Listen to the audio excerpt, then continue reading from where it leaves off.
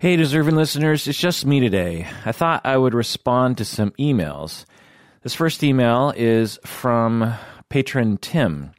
Tim writes, as an Australian registered nurse, I have to continually demonstrate I am competent in basic mental health first aid.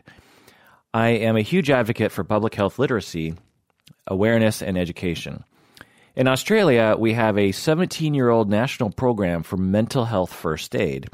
It has its own mnemonic, ALGIE, which stands for Approach, Assess, Assist, Listen, Give Support, Give Information, Encourage Professional Help, and Encourage Other Supports. I have found this not only relevant to my occupation, but a valuable resource in my personal life. A childhood friend of mine, he is also a fan of yours and has given me permission to disclose this recent situation. He suffers from mental illness. He manages pretty well, although he sometimes has a crisis. One instance, his wife had called me when she found him moving their furniture out onto the lawn. He was having a psychotic episode, and he was cleaning everything because his parents his grandparents were visiting. But his grandparents had passed away. So we tried to point it out to him that his grandparents were dead, and he simply responded that it didn't matter. It took him a while to gain a little insight and calm down. If we didn't both already know him and those present didn't have some idea of mental health first aid, I don't think we would have been able to eventually talk him down. Australia has a rather proactive public awareness campaign regarding mental health first aid. That's why I found it kind of worrying that I couldn't easily find an equivalent first aid program in the United States. Does the U.S. have a first aid model that incorporates mental health? If not, do you think they should? Interesting question, Tim. Let me introduce the podcast. This is the Psychology in Seattle podcast. I'm your host, Dr. Kirk Honda. I'm a therapist and a professor. This is just anecdotal, but my anecdotal sense of us in the United States is that we are completely unaware of mental health first aid.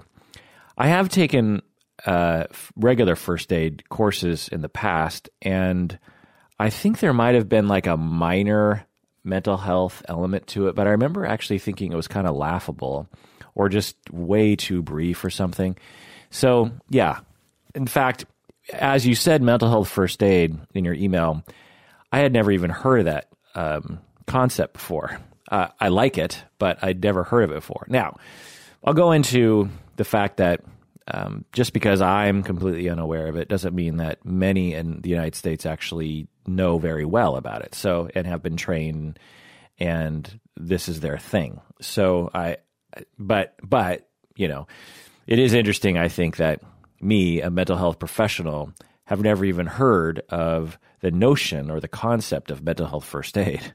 Now, I could just be one of the few people who really just doesn't understand that. But I do think it's interesting that I've been practicing for 20-some years and have never even heard of the concept. Or I don't remember the concept. I don't know.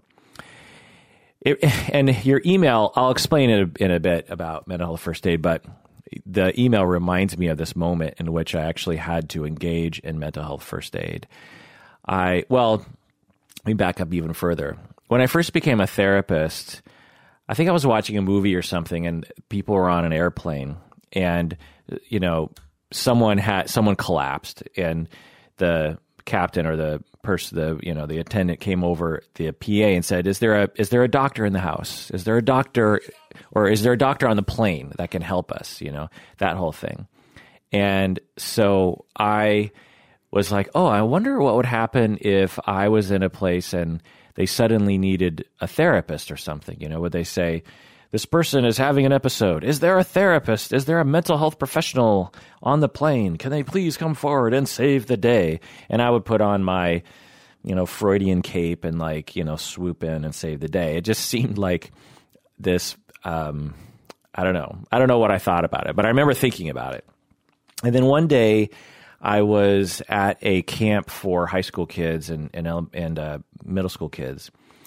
And this young woman, 17 years old, 12th grader, she had she was really nervous about going up on stage, and so nervous to the point where she started to kind of freak out. And a bunch of people her friends started kind of crowding around her, and she was breathing really heavily, and they called for me because I was a mental health professional, and so they called for that. Kirk, you got to go over.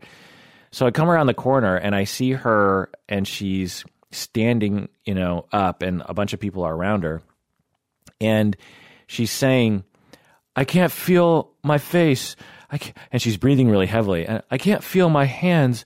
I can't feel my face. I can't feel my hands." Okay. So I've talked about on the podcast before that I've suffered from panic attacks. Not many, say 5 or 10 in my life, particularly when I was in my 20s. And so I knew panic forwards and backwards. It was very concerning to me, and I'd treated people with panic. I felt like I knew panic very, very well. And so when I saw her, I thought it was a panic attack. Long story short, it wasn't. Well, I mean, you could say it was a minor panic attack, I suppose, but mainly what it was hyperventilation. But I didn't know what hyperventilation was. I thought it was a panic attack, and I thought her statement that she couldn't feel her face or her hands was some kind of minor delusion as a result of the anxiety. And so, but I did understand that she could pass out and fall and hit her head. So I did have her get down on the ground, lay down, and I proceeded to try to make her feel better, which, did make her feel a little better. She stopped kind of running around. She felt like she was in good hands. And I sat next to her, and I said, I told her to just keep breathing and to believe that everything's going to be okay. I said, you're going to be okay. The panic will come, it will go, and you'll be okay. And it was sort of a pretty tense moment because I was really worried about her, and we weren't near any hospitals. We were way out in the middle of nowhere. And so I wasn't even quite sure what was happening to her. It wasn't, if you called an ambulance, my guess is it would be like maybe a couple hours, maybe an hour before even one arrived. And so I was kind of worried about that. There's a lot of crowds of people around, watching me try to help her. And I'm doing this probably for a while. I don't know. It's mortifying to think about, but I'm doing the wrong thing. I'm doing some good things, but I'm doing actually a wrong thing for about, I don't know, maybe 5 minutes, maybe longer. I don't know. And I'm telling her to breathe. What I'm telling her is that she doesn't have enough oxygen, because that's what's often true with panic, is that when people start to freak out with a panic attack, their fight or flight kicks in, and they actually breathe in a way that's too shallow, and their oxygen goes towards their muscles and not to their brain, and they become confused. And so I was telling her to breathe a lot. You just keep breathing, get oxygen into your brain, which is good advice for someone going through a panic attack, but bad advice for someone who's hyperventilating, which means that they're actually taking in too much oxygen. For people who are hyperventilating, their anxiety is causing them to breathe too much, which is a concept that was not very known to me at the time, because the idea that you could have too much oxygen, that didn't make any sense to me. But you can have too much oxygen in the blood, and that actually creates problems and can cause anxiety and can cause numbness in the hands and in the face. But I didn't know that. So I'm telling her a lot of things that's fine. I got her down on the ground. I told her to calm down. I told her everything's going to be okay. And I was there. I was a stable force, and that was helping. But I was telling her to breathe too much. And so a physician actually who was on staff came up to me. And so her and I were the only professionals at this camp. And thank God she was there. And she came up to me and she whispered in my ear, "She's hyperventilating. You want to have her breathe less." And I just find it to be so funny that she had enough, she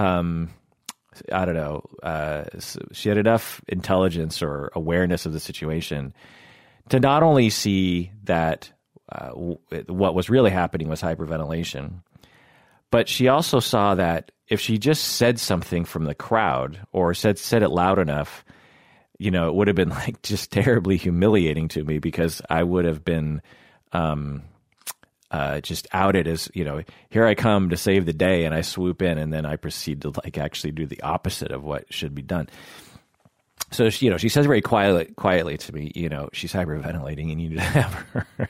It's just so funny because I'm just so stupid. And in that like split second, I was like, everything started, everything came crystal clear. I was like, oh, that must be why her hands are numb and her face is numb. Oh, I never knew what hyperventilation meant.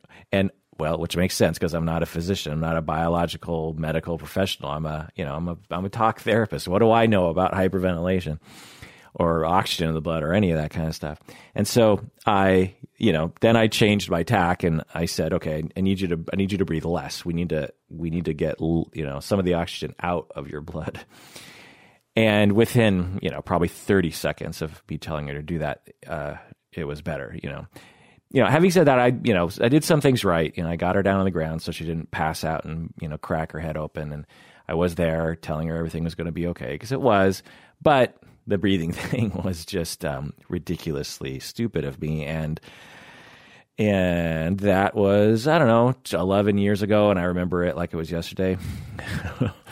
So I, after that, realized that I actually don't have the training. Just because I work in mental health and just because I'm a good talk therapist doesn't mean anything about my ability to provide mental health first aid, of which I didn't even know there was such a term.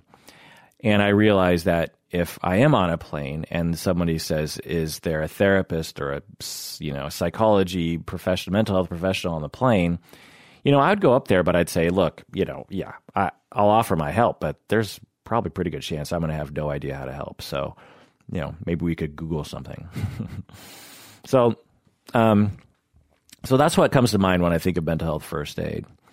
All right. What is mental health first aid? So this is from a website. Mental health first aid is a public education program that can help individuals across the community understand mental illness, support timely intervention, and save lives. 1 in 5 Americans has a mental illness, and many are reluctant to seek help or might not know where to turn for care. The symptoms of mental illness can be difficult to detect. As a society, we largely remain ignorant about the signs and symptoms of mental illness. Mental Health First Aid is an 8-hour course that introduces participants to risk factors and warning signs of mental health concerns, builds understanding of their impact, and overviews common treatments. Mental Health First Aid allows for early detection and intervention by teaching participants about the signs and symptoms of specific illnesses like anxiety, depression, schizophrenia, bipolar, eating disorders, and addictions. The program also offers concrete tools and answers, key questions such as, what can I do and where can someone find help? And it lists here how many times they've been doing this. In 2008, the National Council of Behavioral Health brought mental health first aid to the U.S., maybe from Australia. I don't know. To date, more than 1 million people in communities around the country have been trained in mental health first aid through a network of more than 12,000 certified instructors. Mental health first aid has been taught to a variety of audiences, including healthcare, human services, and social workers, employers, business leaders, faith community leaders, college and university staff and faculty, law enforcement, public safety officials, veterans, and family members, persons with mental illness, addictions in their families, and other caring citizens. So that is what's been happening in the United States, completely out of my awareness anyway. I also Googled, mental health first aid and found that there's a lot of news articles that have been published in local publications. For example, this one from Hannibal, Missouri says, mental health issues are showing up in schools across America every day. In fact, the CDC said 1 in 7 children between the age of 2 and 8 has a mental, behavioral, or developmental disorder. But is your child's teacher equipped to spot it? Around a dozen teachers in the Hannibal School District took part in a youth mental health first aid training. Teachers said they've seen signs of mental health issues in the classroom, but didn't know how to help until Monday's training. We need to reduce that stigma of always being worried about mental illness and treat it like a physical illness where something can be done about it. Whether you're a doctor or here's another article from another town. Whether you're a doctor or a teacher or a parent, health experts say knowing how to respond to a mental health crisis is critical to keeping kids safe. So basically, there's just all these articles talking about how mental health first aid is being, the training is being given to teachers and other kinds of people, police officers. And it seems that they're mostly concerned with suicide. That seems like a common thing that these articles talk about. It's like, well, a kid in our high school had killed themselves, and so we're worried that there might be other kids, and we want to be able to see the signs. Or a kid in a neighboring town completed suicide, and we worry about our own kids, so our teachers train to detect signs of suicidality, that kind of thing. And also, there seems to be an implication that maybe some of these kids aren't being properly assessed at home, and so the schools might need to do it. I personally like this trend. I think it's something that we're doing to push back against the stigma, against the taboo nature of mental illness, providing education, more awareness, provide resources to people, give permission to teachers to actually do something about some things. Yeah, I totally dig it. I wonder how useful it is. Although it is 8 hours, so I'm guessing, something good is happening in that 8 hours. It seems like. I did see some role plays that people were doing, and I have to say the role plays are really awful. Role plays are hard, just asking trainers or participants to role play someone who's having a psychotic episode is, that's a pretty tall order. But anyway, so those trainings are happening. But really much more needs to be done, right? In addition to mental health first aid, we mainly need funding for more clinicians of various types who work for perhaps public institutions to help those who can afford services and who can't. We need more education. We need, honestly, we need kind of like a PR officer for mental health, and we need lobbyists. We need research. We need funding for research, more, I should say. One of the only ways to make money in this field in the United States is to go into private practice, which means that you're working with what we call higher functioning clients, usually. And those needs are there, and it's not like higher functioning clients aren't also suffering from mental illness, because they are. But there's this huge group of people who are middle class and lower in socioeconomic status who really have a hard time accessing help. And that is not fair and weird in one of the richest countries that has ever been on this planet. We can't afford just a small percentage of our GDP to dedicate to mental health. It's just bizarre. So there's a lot of other things that I was thinking that we could do. We need really more in-depth training for police, or police who really specialize in this kind of thing. And certainly police are being trained somewhat, but, we hear stories about mistakes being made, like someone who is, threatening to kill themselves. The police show up and shoot him. It's like some of the circumstances, it makes sense because the person is has a gun and they're waving it around. It's like, well, you have to do something for safety. But sometimes the person is just very, very upset, maybe having a psychotic episode themselves. There is no weapon, and the police proceed to go through their regular procedure and kill someone in the process. Really, but everyone needs to be trained, not just police officers, obviously. And really what we need, while I'm thinking about it, is we just need a more inviting system in general. When you have a toothache, where do you go? You wake up in the morning or it's been 5 days and your tooth is just really hurting. Where do you go? Well, you go to your dentist. Not only do you know to go to a dentist, but you actually have a dentist, right? Most people have a regular dentist. They just make an appointment with a regular dentist. They go to the office and when you are thinking about calling the dentist, how positive are you that something's going to work? For me, when I have a pain in my tooth, I'm 99.9% sure that a dentist, my dentist or someone that they refer me to, is going to be able to solve my problem. And they often do. Well, if you have a problem with mental health, or a family member is having a problem with mental health, like they're depressed or anxious or grieving or crying a lot, or they seem confused, or they're having problems with memory, or someone calls you and says, my cousin is having a psychotic episode. I don't know what to do. Where do you go? Do you know where to go? Well, many of you might call the police, I suppose, or the crisis line or something. But when you have a problem with your tooth, you don't call the crisis line. You call your dentist. You know exactly who to call. How come so many of us don't know where to turn? And that's a problem with us. That's a problem with our society and our field, in that we don't have a system that is responsive in that way. Now, some of you might have a therapist, and you might call that person. Might call your therapist, but your therapist might not have the ability to respond right away. And really, therapists are pretty highly specialized, so they might not even know what you're talking about if you did call them. But what if you didn't have a therapist, right?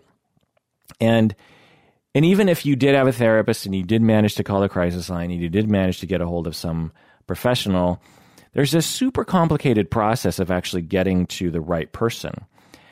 There are wait lists. There are weird, confusing answers. There's all these clinicians siloed away in different sections of our business. It can be super expensive. You can end up going to the wrong person. And again, when you have a problem with your tooth, there isn't that process. I mean, I'm sure there's bad stories out there for some people, but like I had a problem with my tooth. I go to the dentist and they're like, "Oh yeah, it looks like you have a cracked molar and it looks like you might need a root canal."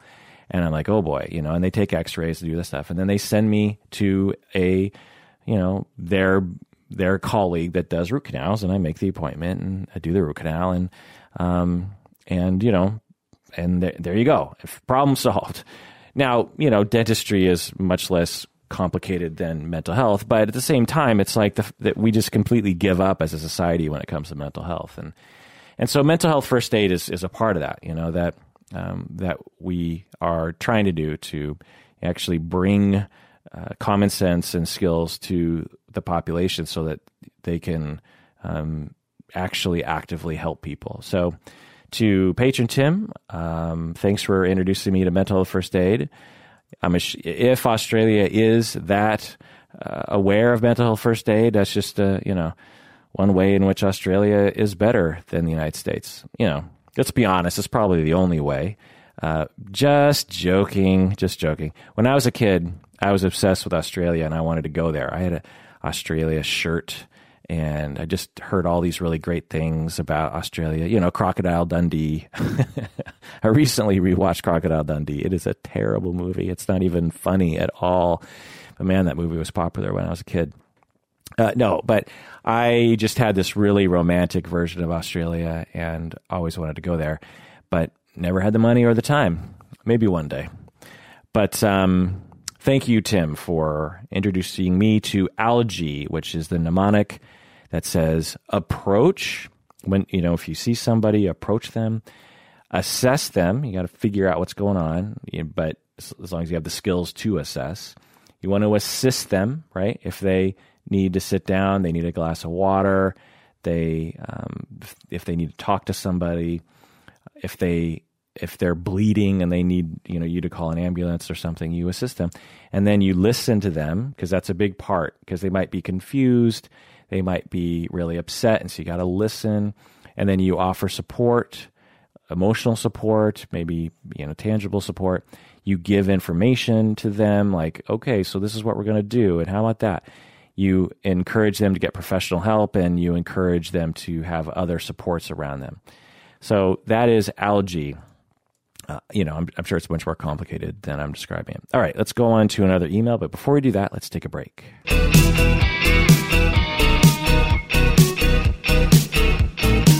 All right, welcome back to the break. Just some orders of business here. If you haven't become a patron of the podcast, do so now. Go to patreon.com. That's patreon.com. When you become a patron, you can sleep well at night knowing you are supporting this podcast. It's the main way in which we can keep going, is when people become patrons. I want to thank Frida, Dennis, Diamond, Stephanie, Alex, Steve, Mary, Emily, Reed, Sharon, Silvano, Rosa, Catherine, Sarah, Annie, Skylin, Laura, Julie, Mike, Elizabeth, Dave. Thanks for becoming patrons of the podcast. And with your support, we can keep going. Another thing here is that if you want to buy my book called Multi-Role Clinical Supervision, when you do buy my book, realize that in the first chapter, there are a couple incidental, tiny little typos that I've realized that are finally there. I can't tell you how many times I and my editors read every word of my book, and for some reason, in the first chapter alone, there are something like 3 typos that it's just bizarre. It's like, how did that happen? We were all, I understand me, but it's like I was paying editors to look it over, and I trust them. And it's just like, eye fatigue or reading fatigue or something. I don't know. It's really embarrassing. But the rest of the book I'm pretty proud of. Also, if you're having trouble getting access to the premium feed with all of our deep dives, let me know. Just email us at contact@psychologyinseattle and I can help you. Also, join the Facebook fan group on Facebook, naturally, and be a part of the conversation. Like us on Facebook. Participate in our Tuesday Tougher Bluff games. That's always fun. Also, if you want access to older episodes, we have over 700 episodes, and on your phone, you probably only have access to about half of those. And so if you want the full archive, go to our website. Every episode is up on the website. Also, our 10-year show, August 11, 2018, is at North City Bistro in Shoreline, Washington, at 3 o'clock on Saturday, August 11. If you want more information, go to Facebook and look at the event. Also, if you want a mug, become a $20 patron, and I will send you a mug. I actually just got a new batch of mugs, and when people become $20 patrons, I actually wrap them up in packing material and go to the post office myself and give it to the nice woman behind the counter, and she mails it directly to you. All right, so let's read another email here.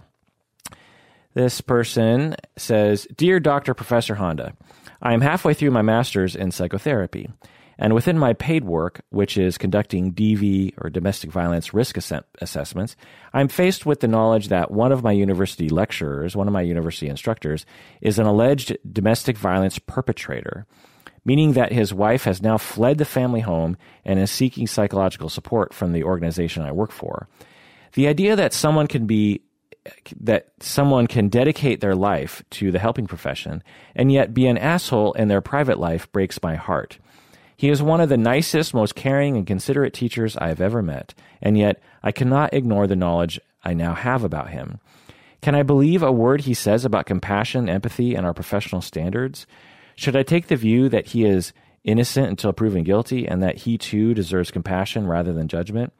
Regardless, I am obviously bound by confidentiality and can never disclose to him what I know about his private life, and still there is a part of me which wants to confront him and out him. What are your thoughts on the matter? Yeah, this is a tough situation. It reminds me of 2 lessons I learned early in my career. One of which I learned in a very difficult way that was not easy for me, which was that therapists and instructors, people who work in our field, mentors of mine, supervisors of mine, these people are not perfect human beings. I actually write about this quite a bit in that first chapter that has the few typos, called Multi-Role Clinical Supervision, the book. In that chapter, I basically talk about how I got fired from my first internship and how my first supervisor was abusive to me, for lack of a better term. And I had full trust in him and everyone in his position, and thought all supervisors, it's like, well, geez, if you're a therapist, you must be an awesome human being. But man, if you're a supervisor of therapists, man, you're the boss of other therapists, you must be like one of the best, most compassionate, most level-headed human beings on the planet. Boy, is that not what I learned. Right away, and it actually took me a while to kind of internalize that lesson, but I definitely learned that. What I learned actually was that teachers, supervisors, therapists, they are human beings like anyone else, and they have problems. So, if, say, 1% of the population is a domestic violence perpetrator, well, then 1% of our therapists are domestic violence perpetrators. 1% of our psychology professors are domestic violence perpetrators. 1% of our, kindergarten teachers are domestic violence perpetrators. There was this notion in my head when I was starting out that, okay, we have the regular population with all their rates of problems, but then therapists, surely they have it figured out because, they teach this stuff. They're supposed to have all this stuff figured out. Well, what I learned is, no, they don't. They work in the field, but that means nothing. It's like for me, when I became a therapist, it's like before I was a therapist, I had all the problems as a regular person. As soon as I got that degree and started practicing as a therapist, that didn't erase my problems at all. I had the same exact problems the day after graduation as I did before I even started graduate school. Now, having said that, being a therapist did help me. All the therapy you go through, all the classes, all the thinking, all the self-help, all the self-reflection, it definitely helps you grow. But there's no perfect human being. I mean, the Dalai Lama, I'm sure, has bad moments, has bad moods, and gets aggressive sometimes, and has, I'm sure there's someone walking around that thinks the Dalai Lama is an asshole. You know what I mean? And so it's human. We're humans. And the Dalai Lama would be the first person to admit that he's not perfect. So he's not claiming to be. And no therapist should claim they're perfect. And in my experience, they don't. I mean, you get therapists together and we're just like, oh boy, blind leading the blind, but that's the whole thing about therapy is we're not leading anybody. We're helping. There are physicians who smoke cigarettes, right? So there are physicians who who have too much salt in their diet, or physicians who drink too much alcohol or something. We have physicians who are addicted to heroin. I mean, so, just because, and you could be an excellent physician, you can be an excellent therapist, and, your personal life could be in shambles. So that's one thing that I learned very, very quickly. So that you have to disabuse yourself of very fast because it will be difficult for you otherwise. The second thing that I learned was that domestic violence perpetrators, intimate partner violence perpetrators, are human beings who deserve our compassion. For a time in my early career, I actually worked with a domestic violence. I worked in a domestic violence unit and was a therapist who was, so domestic violence treatment is typically group therapy, and these are perpetrators who have been charged and convicted in a court of law as a perpetrator of domestic violence. And they're mandated to be assessed and follow the recommendations of the assessor, and the unit head would assess and decide, okay, you have to do, and essentially it's intensive outpatient, which is like a year-long program that kind of tapers off at the end. And it involves at least, once or twice a week of group and of perpetrators. And then there's a leader, maybe one or two leaders, therapists that are specialized in domestic violence perpetrator treatment. And they asked me as a therapist to come in and provide a mental health angle to it. And so I learned a lot in this group. And I, met these guys, and we would sit in a circle and we'd talk. They would talk about their feelings, and I got to know them. And what I realized was that there are a wide variety of dudes, because it was all guys. There are certainly women who are domestic violence perpetrators, but I was in a group of men. And what I learned was that domestic violence perpetrators are very, they have different kinds of personalities. And maybe perpetrator isn't even the word they use anymore. I don't know. But there were men who were, your very typical executive kind of guy. And then you had your very working class kind of guy. And then you had your young hipster guy. And then, and then you had your Asian guy and, who worked as an accountant. And you had a, African-American guy who worked in media or something, just regular guys from all across the spectrum.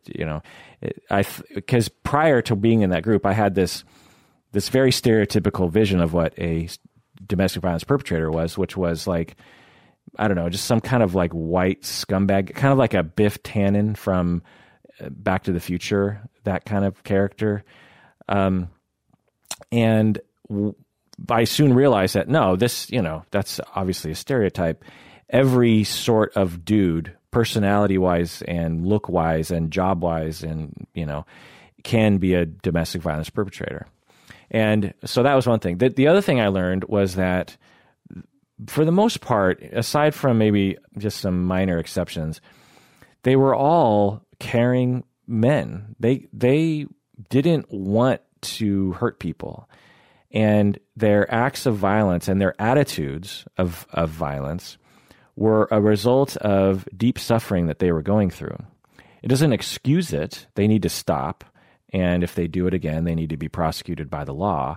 But they weren't doing it out of evil. They didn't wake up in the morning and say, ha ha ha, I'm going to ruin someone's life by beating the shit out of them. That was not that's evil, right? What they did is they were like, they would wake up and they're like, okay, I'm gonna have a good day, and I'm not gonna get in a fight with my spouse, and I'm gonna try to make things work.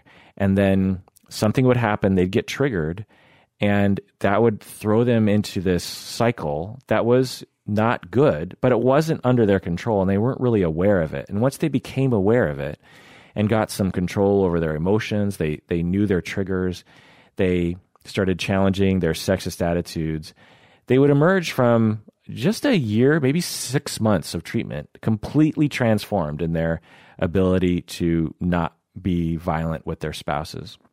And so what I'll say is, I think that these two lessons that I learned, if I were in your shoes, patron, I would be looking at these things. You have a professor in your program whom you really look up to, and you find that professor to be compassionate, empathetic, smart, a model professional. And you also have this knowledge that he is a domestic violence perpetrator. And you can, and from your language, you're like, well, how does this make any sense? How this can't be. What am I supposed to do? Am I supposed to hate him, or am I supposed to love him? And the fact is it's your choice. Of course, you can hate him or love him, but you can absolutely continue to love him and realize that he's a massively flawed individual that needs help. And that if he gets enough help, he can actually change his ways. And that when he did beat his spouse, it's probably not because that was what he wants to do, like consciously. He might make excuses for it, but what he really wants is to be close to other people. He wants a relationship, and he's been traumatized in such a way that when his partner inadvertently triggers some of his traumas, he acts out and he does things that are very regrettable and might make defensive attitudes to uphold what he believes to be the only way he can gain closeness to other people. That was the thing that I realized was like, these men in their domestic violence perpetration were absolutely enacting a evil sexist attitude about power and about men and women. And they were absolutely, they were among other men where that was okay. It was, well, you just slap her around, tell her who's boss. So, those are evil societal cultural notions about gender and whatnot. But when I actually, week in and week out got, sort of broke this down with them, I realized, oh, they're suffering. These guys are sad and lonely and scared, and they feel inadequate and they feel powerless. They don't know what to do. And if they just had a way, of which was never modeled to them by anyone in life, if they just had a way of, communicating more effectively, then they would be able to use those skills and those methods instead to retain and maintain relationships with other people, which is what they really want. So, person who wrote in, those are my thoughts on the matter. I'm sure it's not an easy answer because we'd like to be black or white, right? We'd like to be like, okay, this professor, his wife it's a false accusation and I'm going to love this professor. He's still 100% good. Or, fuck it, I hate this guy. When he lectures, I'm not going to listen to him because everything he's saying is false and a sham. But what I'm saying is there's a massive gray area in between where you can look at him and say, well, what he's saying is wonderful, and I'm going to use it. What he's saying, I really agree with. It makes sense to me, and I'm going to use that as an inspiration. But behind the scenes, it sounds like this guy's really suffering. And him as a human being, I don't want to be him because I don't want to be a DV perpetrator. But many of the ideas he's proposing, I actually find to be very inspirational. And maybe even I could say he's inspirational. But he's got some stuff to figure out, just like I have stuff I have to figure out. All right, let's go on to another email. Actually, Umberto just texted me, so I'm going to see what he is up to. So Umberto was emailing me or texting me or Facebook messengering me asking if we were podcasting tonight because often we will podcast tonight. And I said, no, not according to my calendar because we're going to Colombia soon. Actually, when this episode comes out, we might actually be in Colombia or I've just gotten back. Really excited going to Bogota, Colombia. That's where Umberto grew up, and he was going there, and so I asked to tag along because I've never been to Colombia before. So I'm sure we'll have some stories to tell once we get back. All right, let's read another email. All right, this email is from Josh from OKC, or Oklahoma City. Josh writes, I have worked before in inpatient adolescent facilities. One of the main policies is there is no physical contact allowed in these inpatient adolescent facilities. There are no high fives, no handshakes, no hugs, no pats in the back. While I understand this from a trauma-informed and liability and above-reproach aspect, I can't help but wonder what harm and detriment there is to the emotional development of these children and youth to be deprived of physical touch. What are your thoughts? Yeah, this is an excellent question. It's a common policy for some of these facilities to have.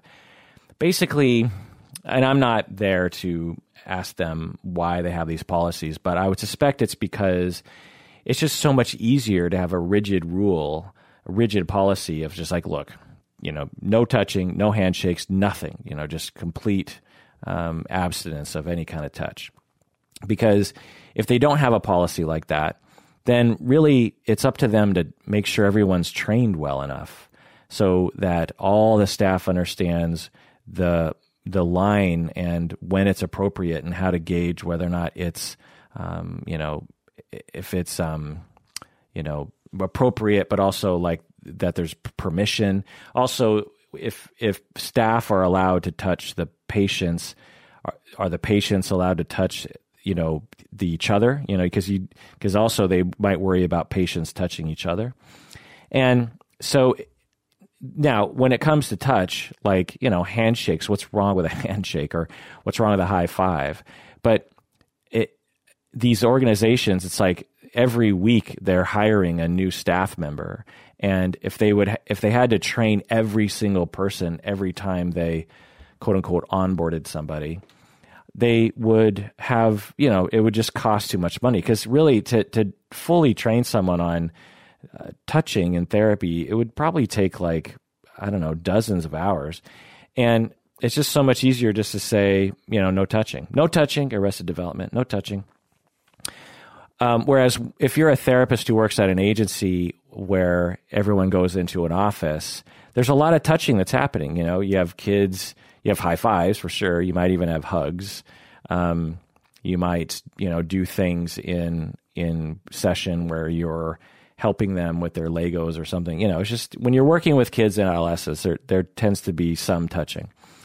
And the difference there is that it's all behind closed doors, and each therapist, it's up to them to kind of figure out how to manage that. They get supervision and training around that, hopefully.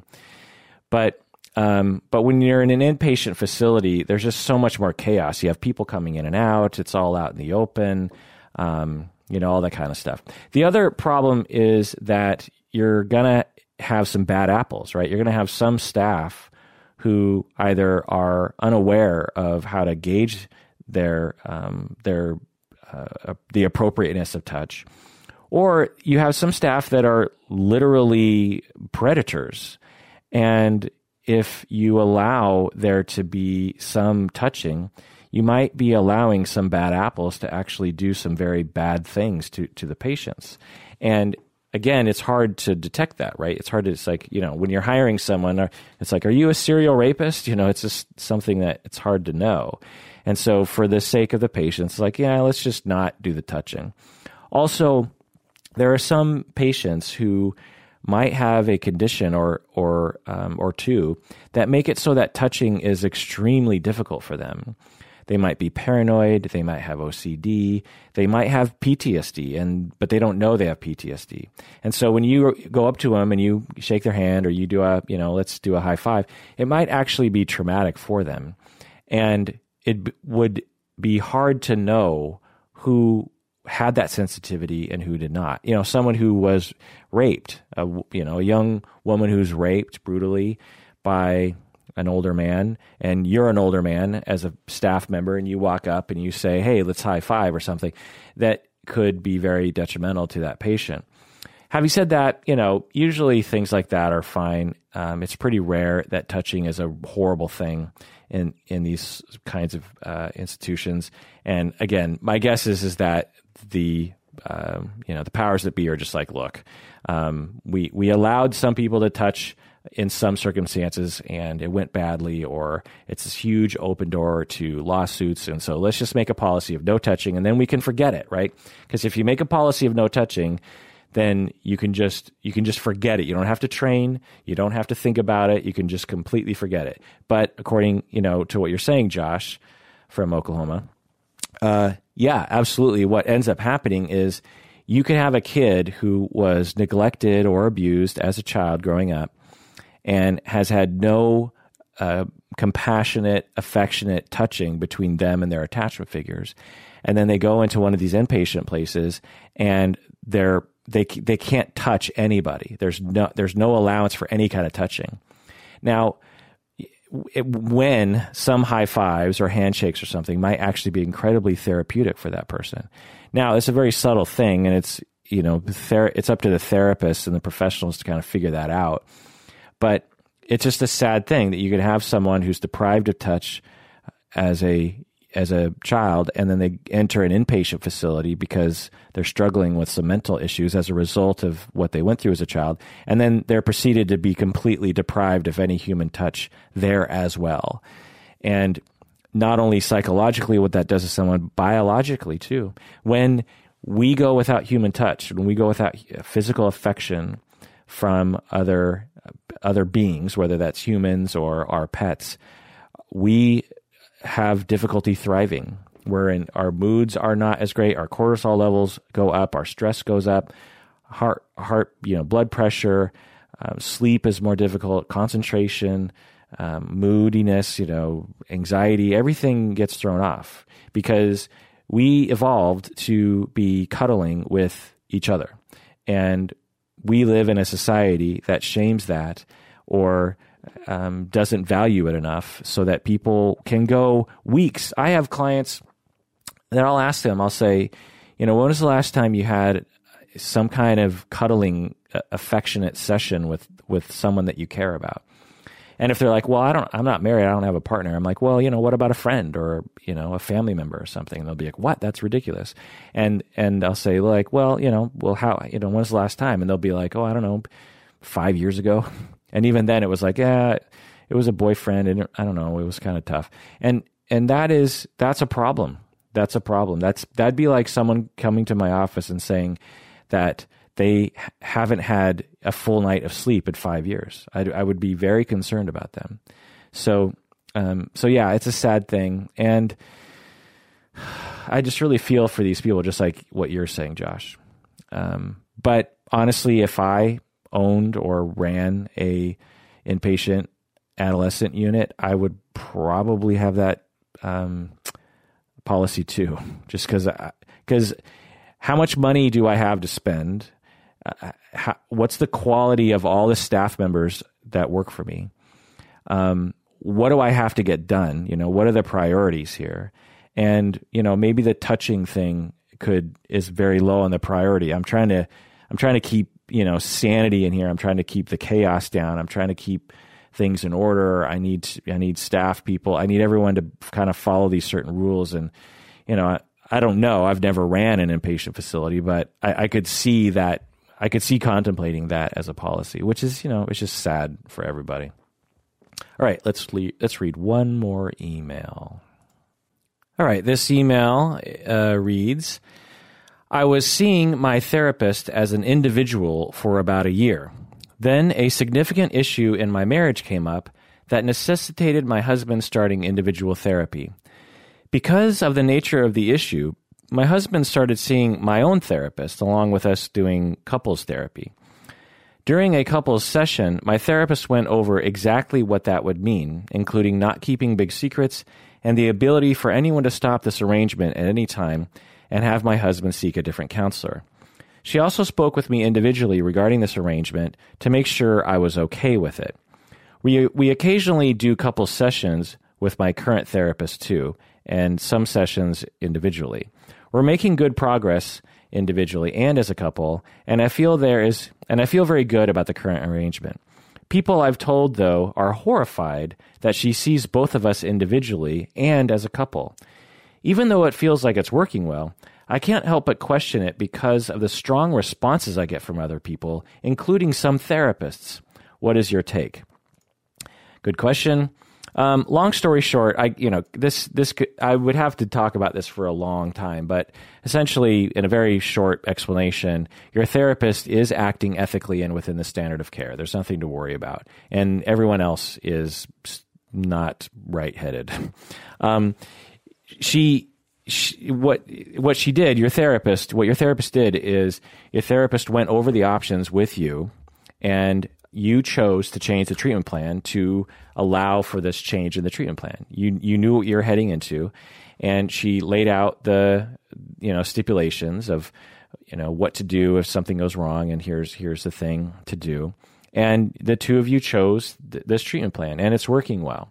Then the people who are horrified by this, they just don't understand ethical codes, nor do they understand the standard of care, which, many therapists, and honestly, some couples therapists don't understand this. And, I train couples therapists, and they will hear stuff like this from other couples therapists and, frankly, other faculty members in my program.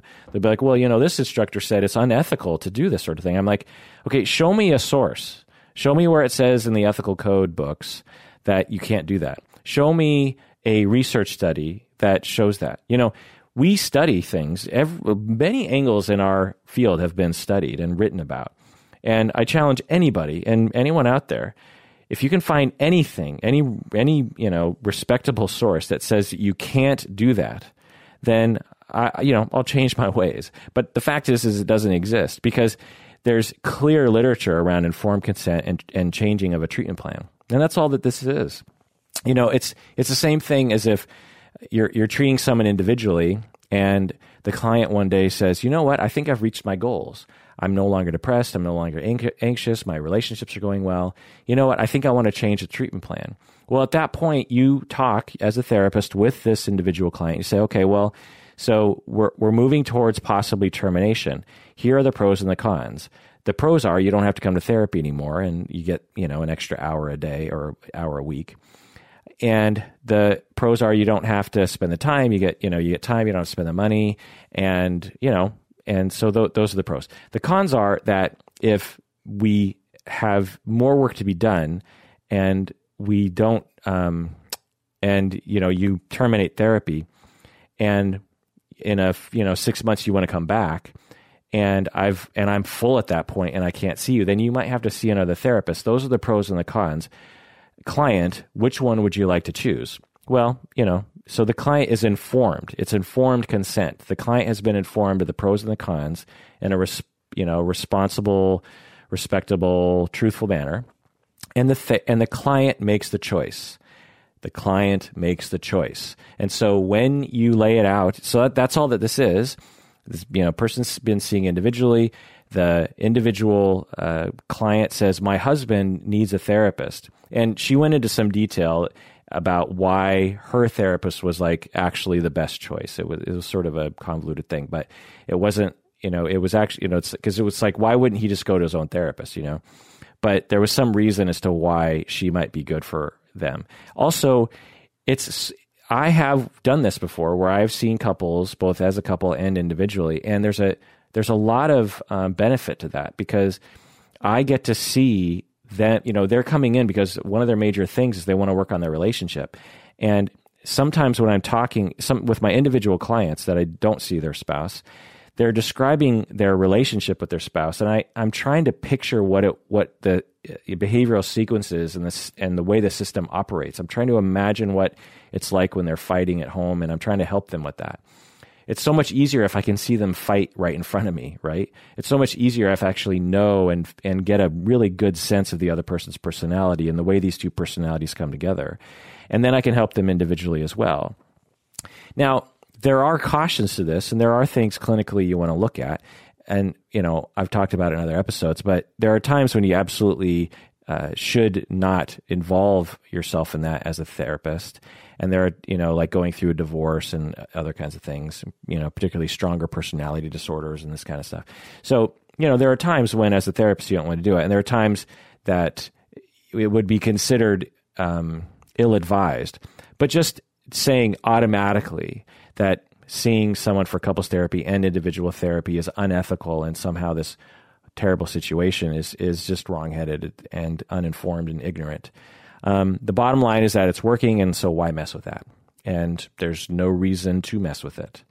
I think it's some sort of throwback to an earlier time when therapy was like almost universally individual therapy, and involving other people was somehow considered this really disgusting thing on some level. But it's a really strange thing. As a marriage and family therapist, I have to say, people's reactions to marriage and family therapy is very telling to our culture in the United States.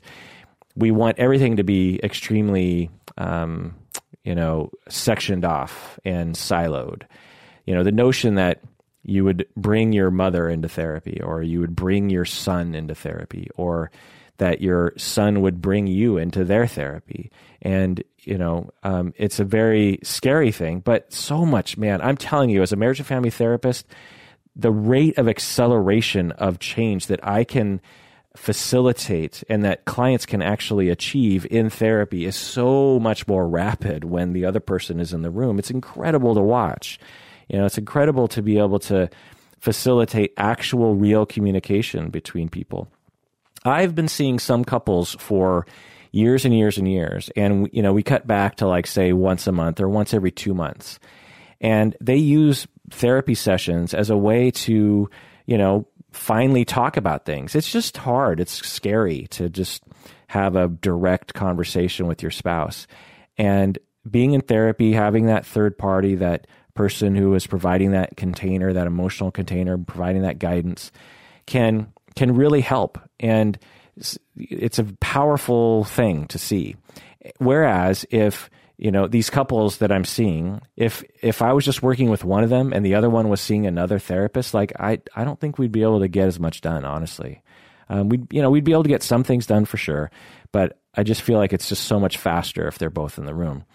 And also, again, as I was saying earlier, if they both have individual issues and, I can work with them individually, that's also something I do. Now, I haven't done that in a long time, mostly because when in doubt, I just don't do that because it does get a little messy and it can provide some boundary issues. Again, this is a whole long issue, but so I'm not saying that I always do it because I don't. Like if an individual client said to me, I want to bring my spouse in, I want to start, doing couples therapy with you. 9 times out of 10, I'm going to say like, I think you should find a different couples therapist because I want to preserve this individual space with you. And mostly also because there's a ton of good couples therapists in Seattle. And so there's just not really a need for me to be both roles. So there's that. But the notion that somehow if someone did it, it would be completely unjustified and unethical is silly. All right. Well, that does it for that episode of Psychology in Seattle. As you guys know, I always get very excited when I manage to respond to emails. I have this long document that gets longer and longer every day of, lots of different people's emails. And so today I managed to get my email document down to 27 pages. A few months ago, it was down to like 15, but it's ballooned since then. And so thanks for being with me on this journey. What else can I tell you? Did Berto text me back? Let's see. What did he say here?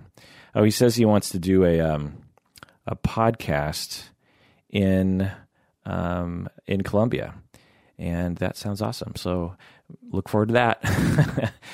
Maybe I'll learn Spanish by then, and we can do an entire Spanish-speaking episode. All right. Well, that does it for that episode of Psychology in Seattle. Thanks for joining me out there. Please take care of yourself because you deserve it. You really, really, really, really do.